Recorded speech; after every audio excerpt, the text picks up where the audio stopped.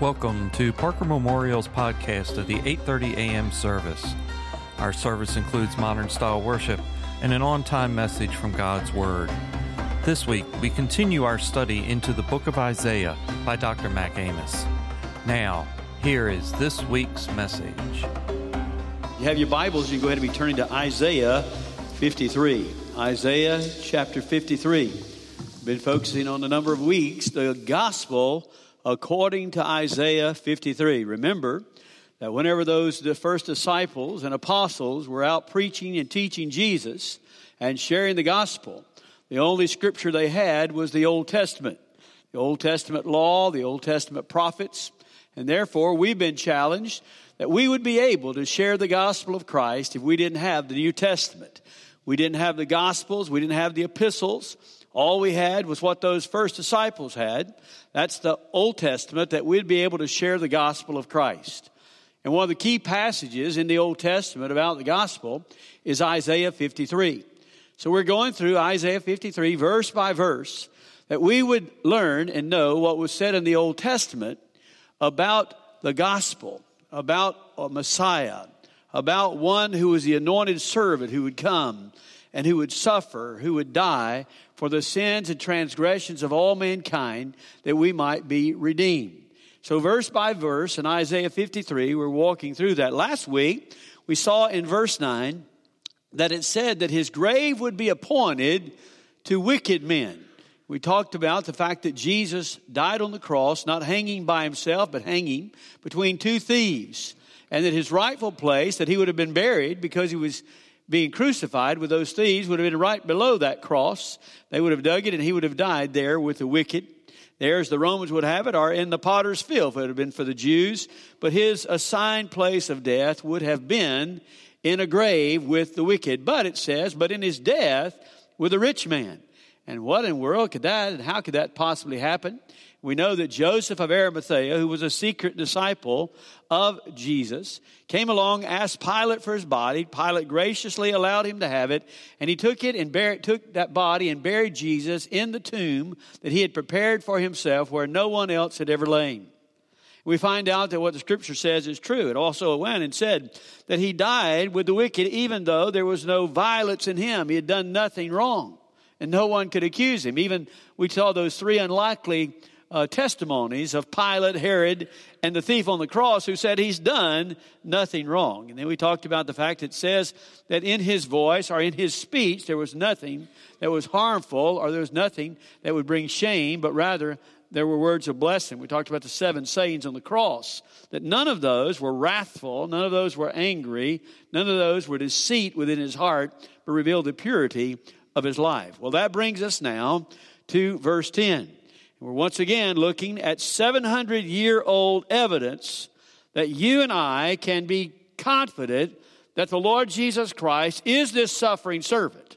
That everything it said in Isaiah 53 about this suffering servant, the Lord Jesus Christ has fulfilled. And also it provides evidence for anyone who is here who has never given their heart to Jesus, never asked Christ to come into your life, and you're sitting there and you're wondering and wavering whether or not this is true. Whether or not, if you gave your heart to Christ, is he really the Redeemer? Is he really the Savior? Can he save your soul? I hope you see that these 700-year-old evidence can give you a confidence that he is who he says he is. He is the Lord God, and that you need to put your faith and trust in him. One other word about that, I want you to remember what Jesus said. Jesus said, if you'll do what he says, that you will know that what he speaks is of God. Which means this, if you're going to try to figure out salvation, and you're going to figure out Jesus, you're going to know everything before you ever get saved, you'll never get saved.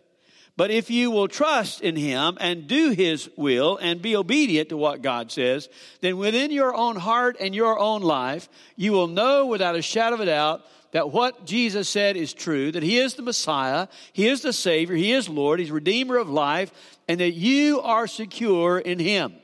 For see, the Word of God teaches us that we can know without a shadow of a doubt that we are saved. We can know without a shadow of a doubt that where we sit today, that if we were to die, we would have eternal life. I can't tell you what that is worth.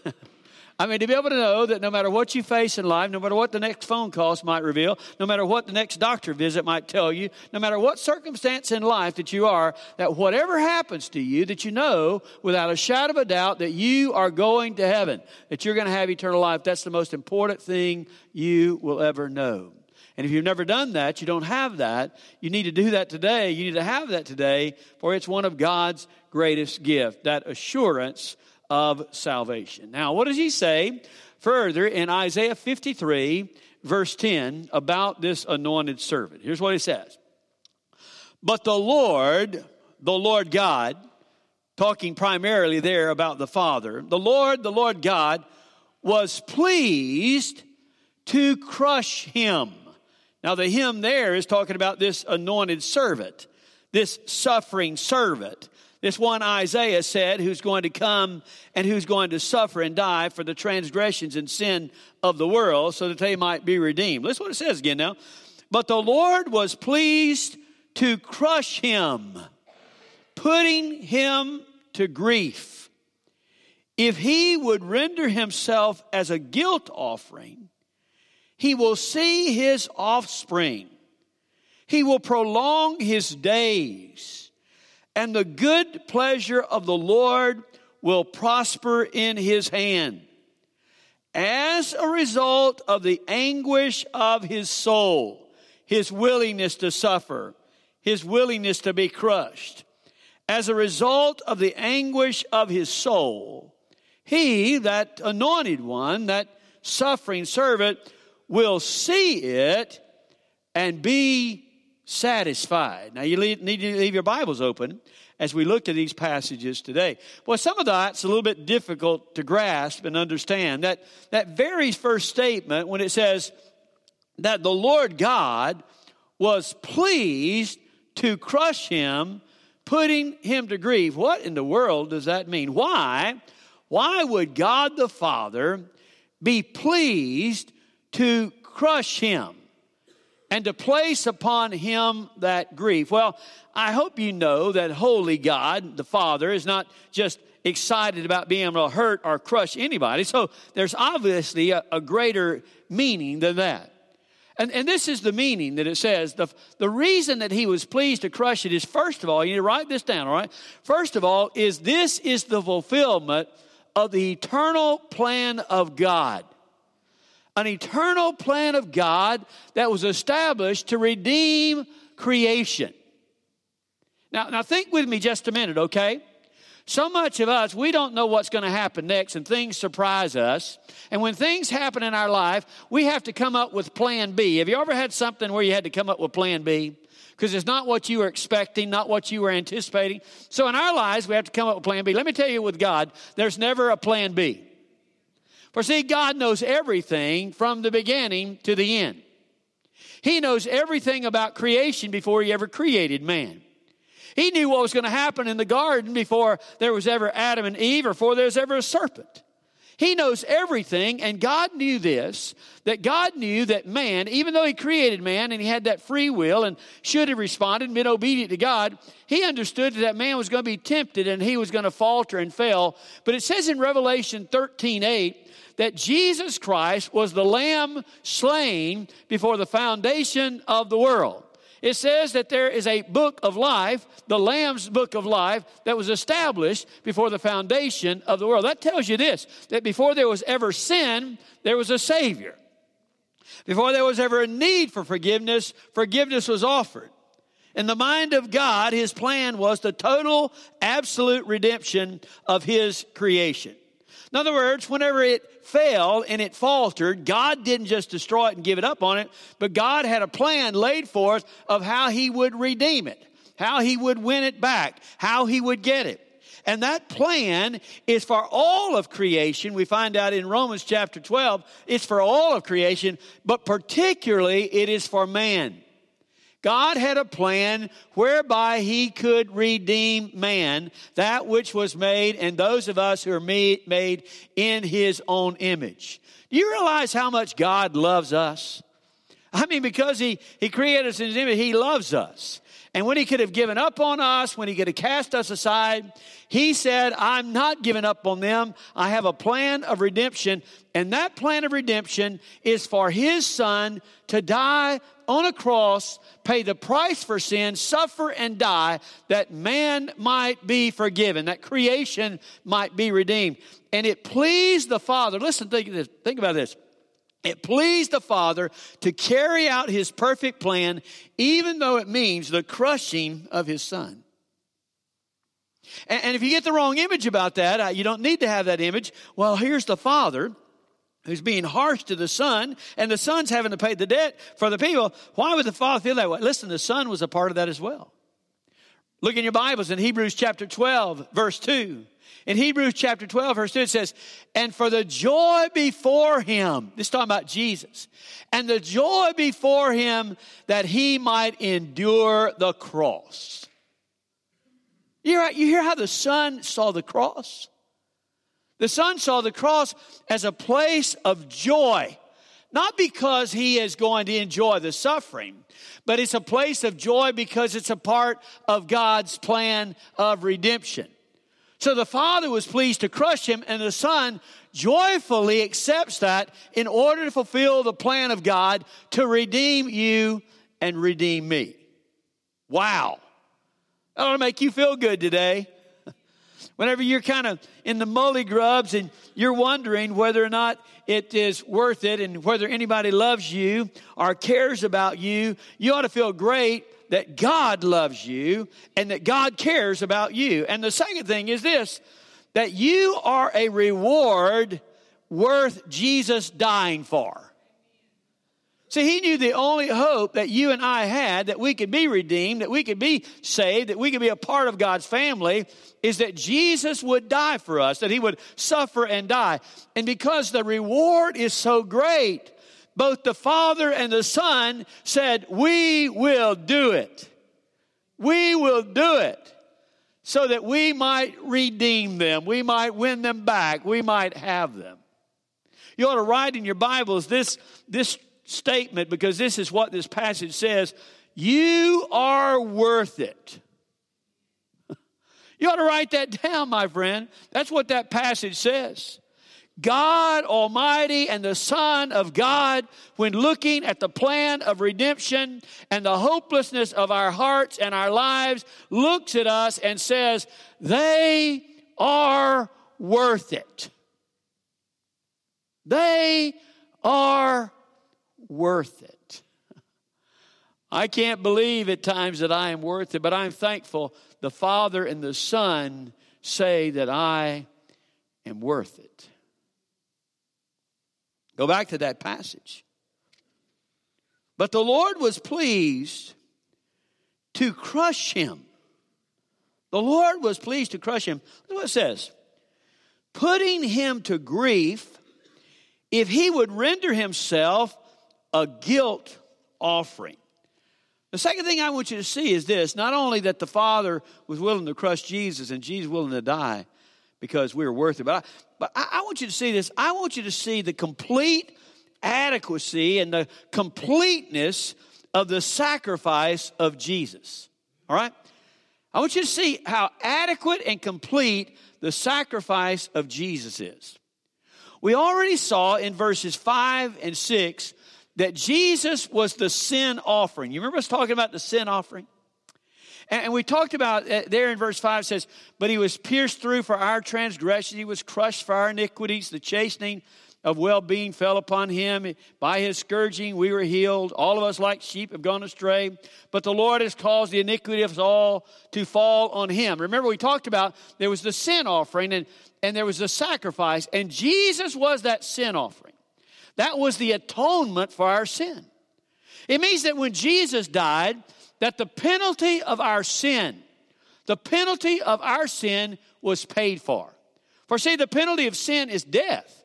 And Jesus died on our behalf, and therefore the penalty is paid for, and we have been set free. No longer is the penalty of death over us who believe in the Son of God. Because we can just point to the cross and say, it's been paid.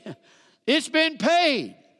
That penalty has been paid. The sin offering has been given. Well, thank God for that. Amen. That puts you in right standing with God. I don't know about if you know that or not. Puts you in right standing with God. There is no debt that you owe. But wait a minute.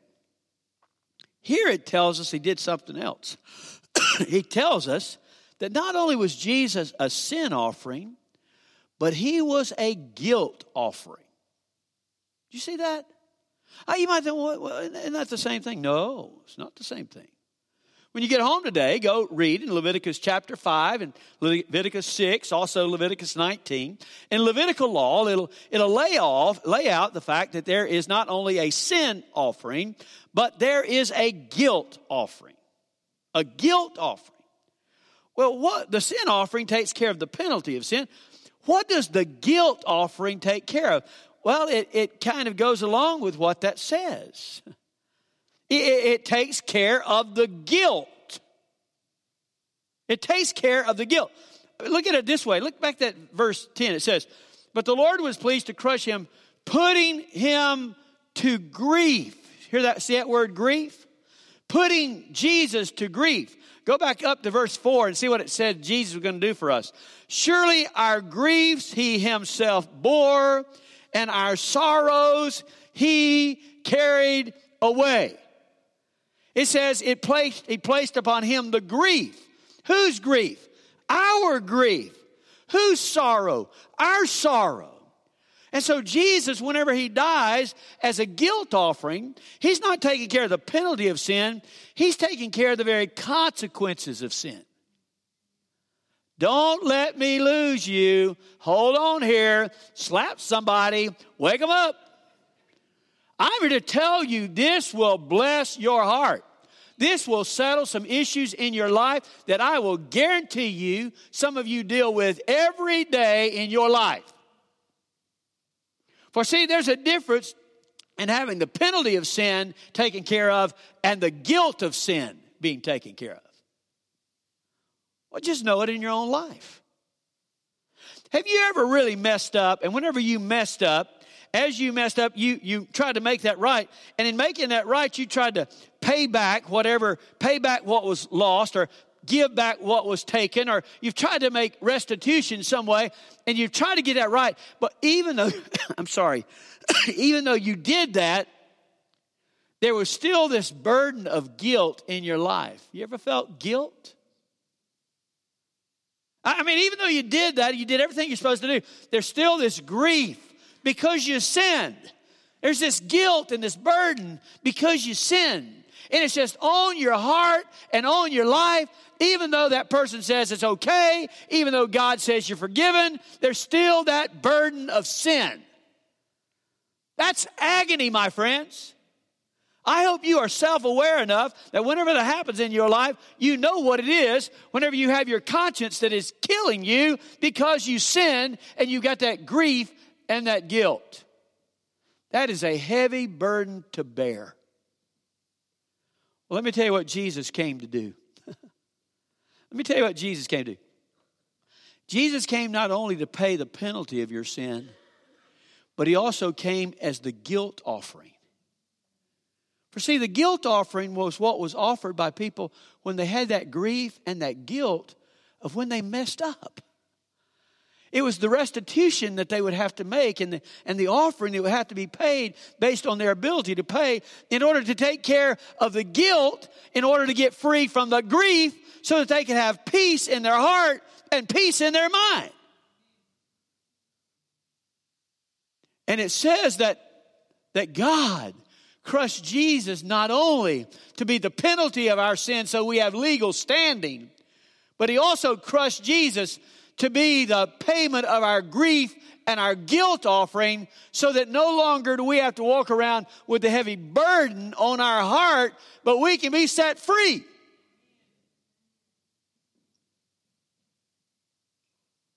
And if you don't know that freedom, my friend, it's only because you're letting the old devil lie to you that he's making you think you're supposed to carry the burden even though he's forgiving you the penalty. That's a lie of the enemy.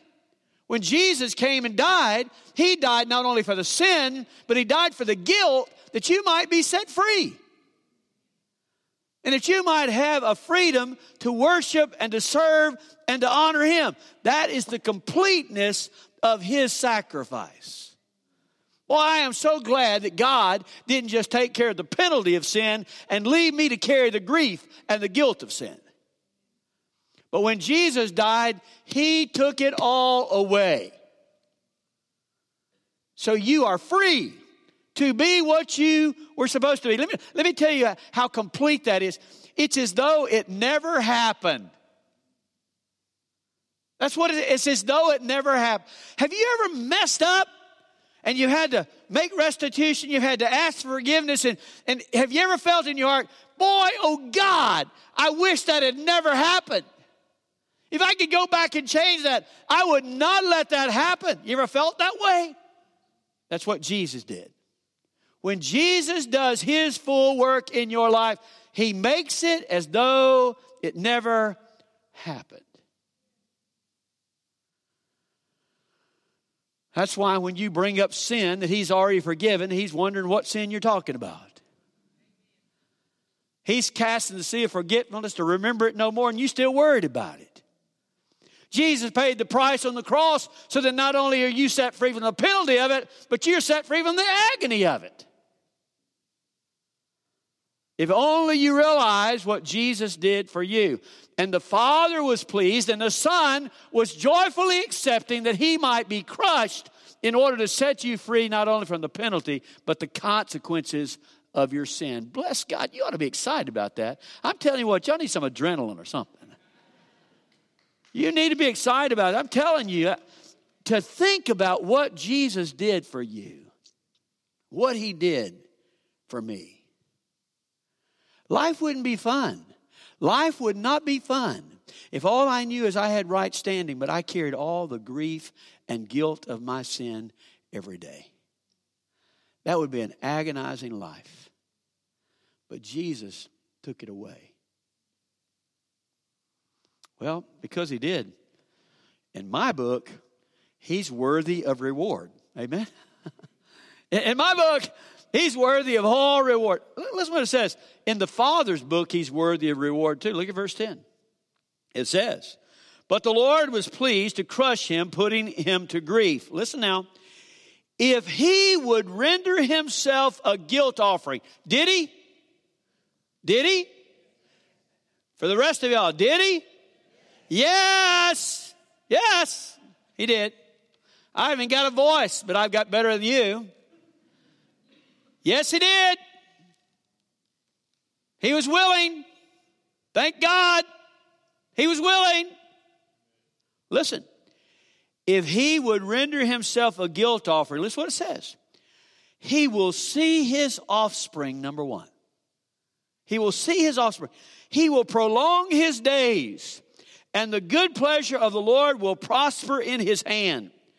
As a result of the anguish of His soul, He will see it and be satisfied.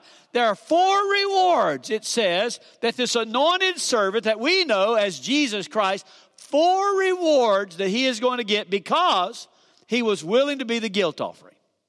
4 things the Father says He's going to do. Now, look at the first one there.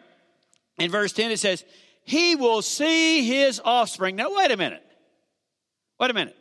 If you go back, the suffering servant says that he is going to die in the prime of his life. He's going to die while yet a young person. We know that the Lord Jesus died at the age of 33, and at 33 years of age, in the prime of His life, He had no offspring.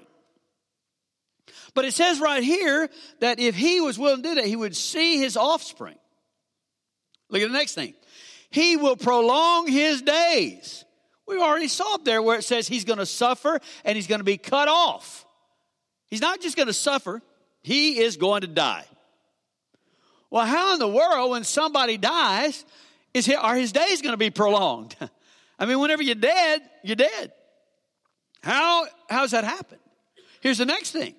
It says, and the good pleasure of the Lord will prosper in His hands. These are dead, lifeless hands. How can the good pleasure of the Lord prosper in dead, lifeless hands? Because this anointed servant is suffering and he's going to die.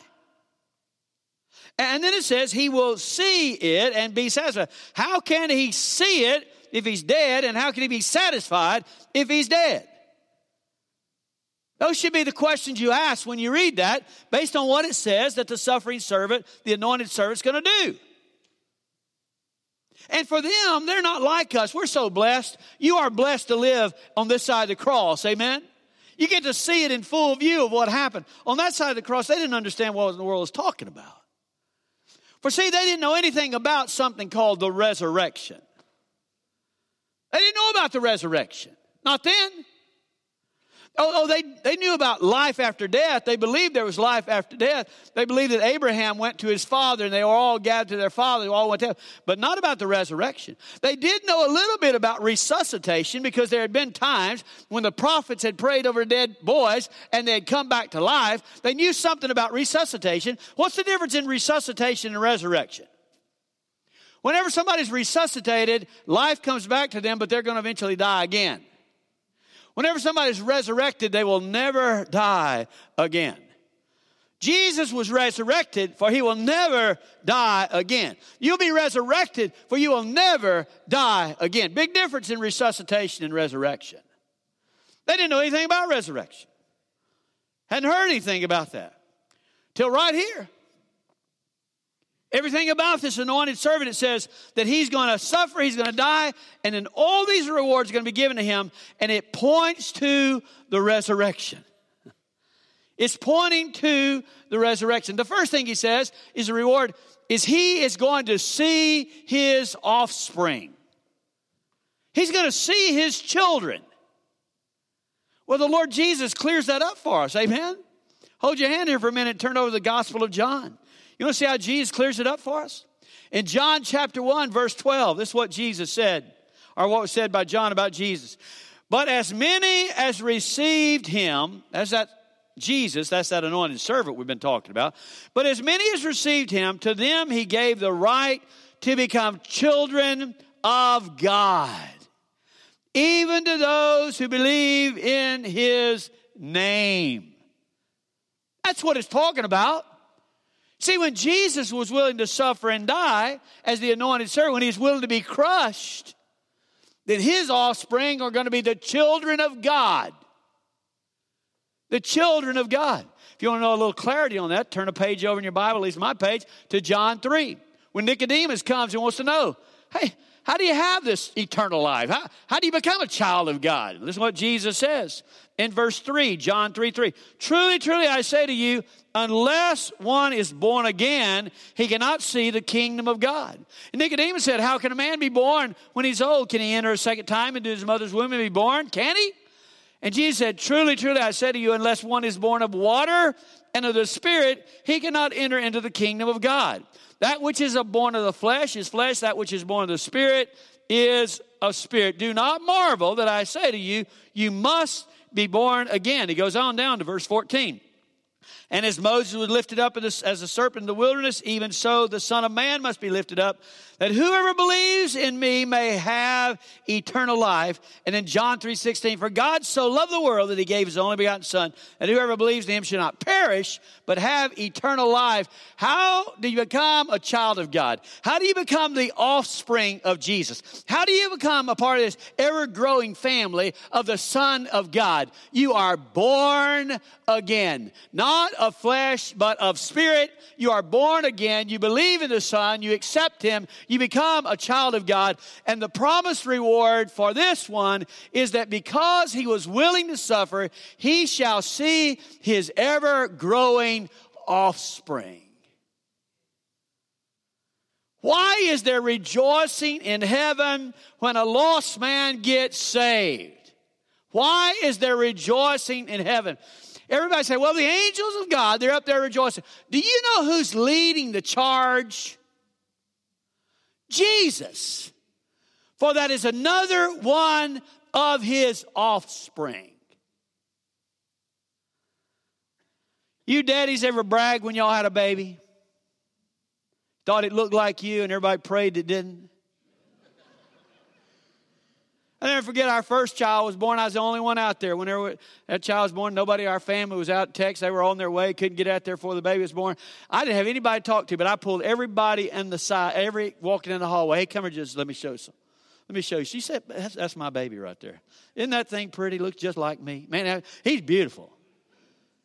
You know what? There was nobody in that hospital rejoicing more than I was, because that was my offspring. Jesus leads the charge for every child of God who comes and believes. He sees his offspring.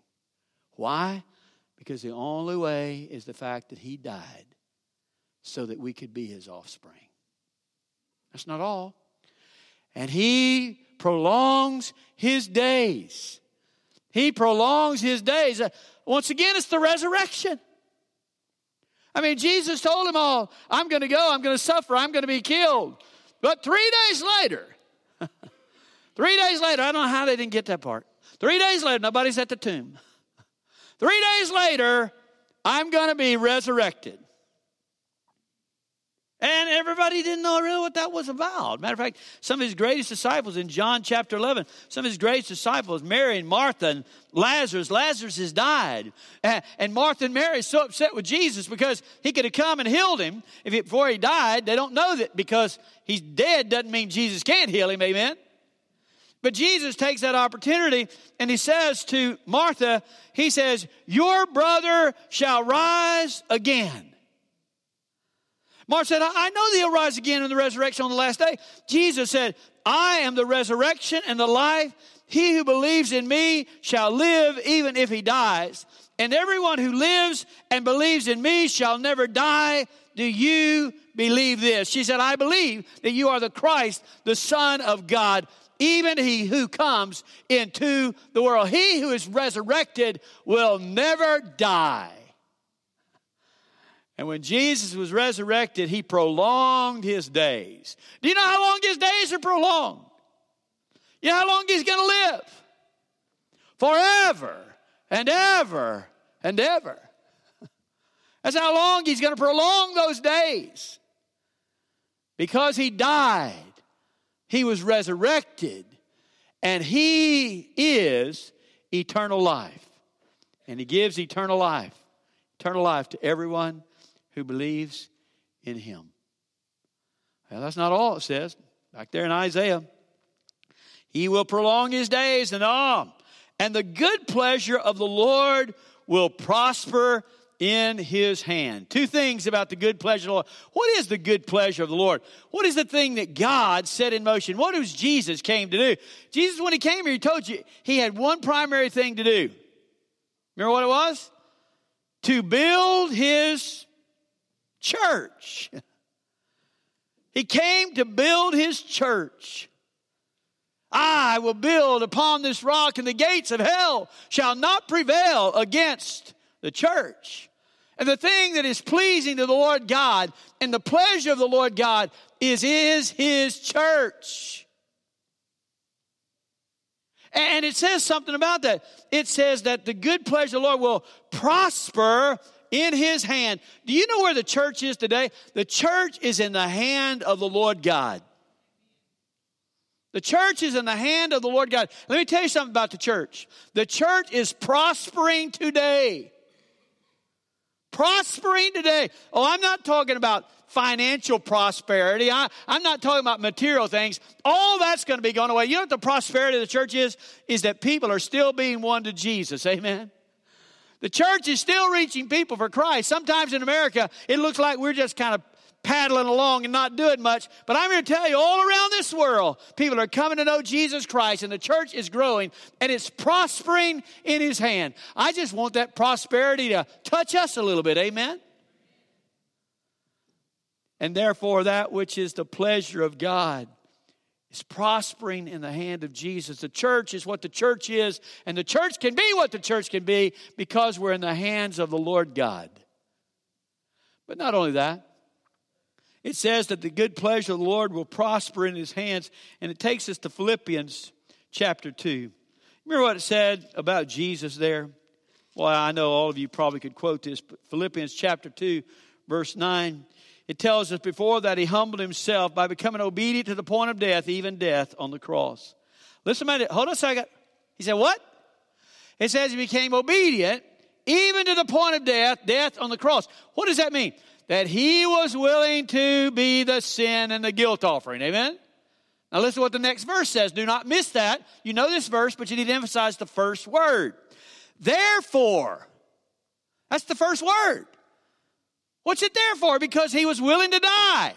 Therefore, God also highly exalted him and bestowed on him the name which is above every name, that at the name of Jesus every knee shall bow, of those in heaven and on earth and under the earth, and that every tongue shall confess that Jesus Christ is Lord, to the glory of God the Father. He gave him a name above all names, that everybody's going to bow down. For see, the good pleasure of the Lord prospers in his hand. Whew. I'm tired already. Y'all tired? But there's a fourth reward. If he is willing to have the anguish of his soul, he will see it and be satisfied. He will see it and be satisfied. If y'all were here with us, we went through the year of the Revelation. We took verse by verse through that Revelation. We talked about the Lamb of God who's sitting on the throne. And I'm telling you, it pictures over and over and over again that the Son of God, the Lord Jesus Christ, the Redeemer of the world, the anointed servant who died and paid the price for our sin, will die no more. But rather he ascended to the Father. He's sitting on his throne. And he's observing all things. And as he observes all those things, according to his plan and his purpose and his will, when he sees that, he sees it all, and he is satisfied. He is satisfied. I don't know a better word in the English language than satisfied. If you've eaten all that you need, you're satisfied. If you got all the rest you can handle, you're satisfied. If it's just the sweetest word. And when he sees it, he's satisfied. In other words, he doesn't just say that we're worth it. As he sits on the throne, he says, it's worth it. It's worth it. It's worth being crushed. It's worth being a sin offering. It's worth carrying their weight. It's worth it. Because when I see what all the Son of God says he sees, he knows, well done. Well done, my beloved Son. Sit on the throne. Look and see. And be satisfied. I don't know about you. We can't thank him enough. Amen. He deserves every reward. Every reward. Every word of glory. Every word of praise. He deserves it all. Because he was willing to be crushed for you. Crushed for you. To take away your sin. To take away your guilt. To adopt you into his family, to become a child of God, to hold you in the palm of his hand, to care about everything about your life, to be intimately involved. He is worthy. If you haven't ever given your heart to Jesus, you ought to. And I promise you, if you'll do a simple thing and open your heart up to Jesus and say, I want you to come in my heart and life. I don't understand it. I don't know. It's okay. We don't know either. We just believe it. Amen. We don't understand. You don't have to know everything. You just say, I believe you're the Son of God who died on the cross. And I ask you to forgive me as I put my faith and trust in you. I promise you, my friend, there'll be a birth experience and a change in your life that you cannot comprehend until you say, I believe. If you've never done that, today's the day to do it.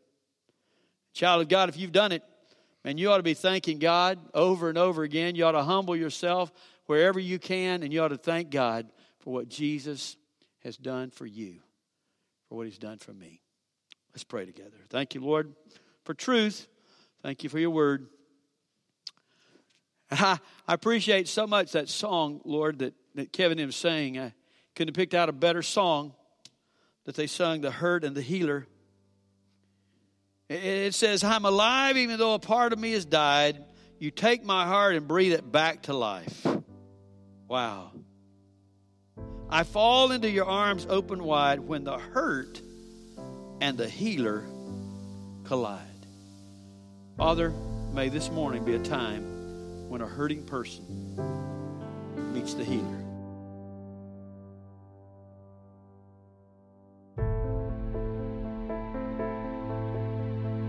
That concludes this week's message from Brother Mac. Additional sermons and reference materials are available from our website at parkermemorial.com/sermon-series. Jesus said, I have told you these things so that in me you may have peace. In this world you will have trouble. I have overcome the world. We can help you know the one who can bring you peace. Find us on Facebook and Twitter at Parker Memorial Baptist Church, as well as our website at parkermemorial.com. May God bless you until we meet again.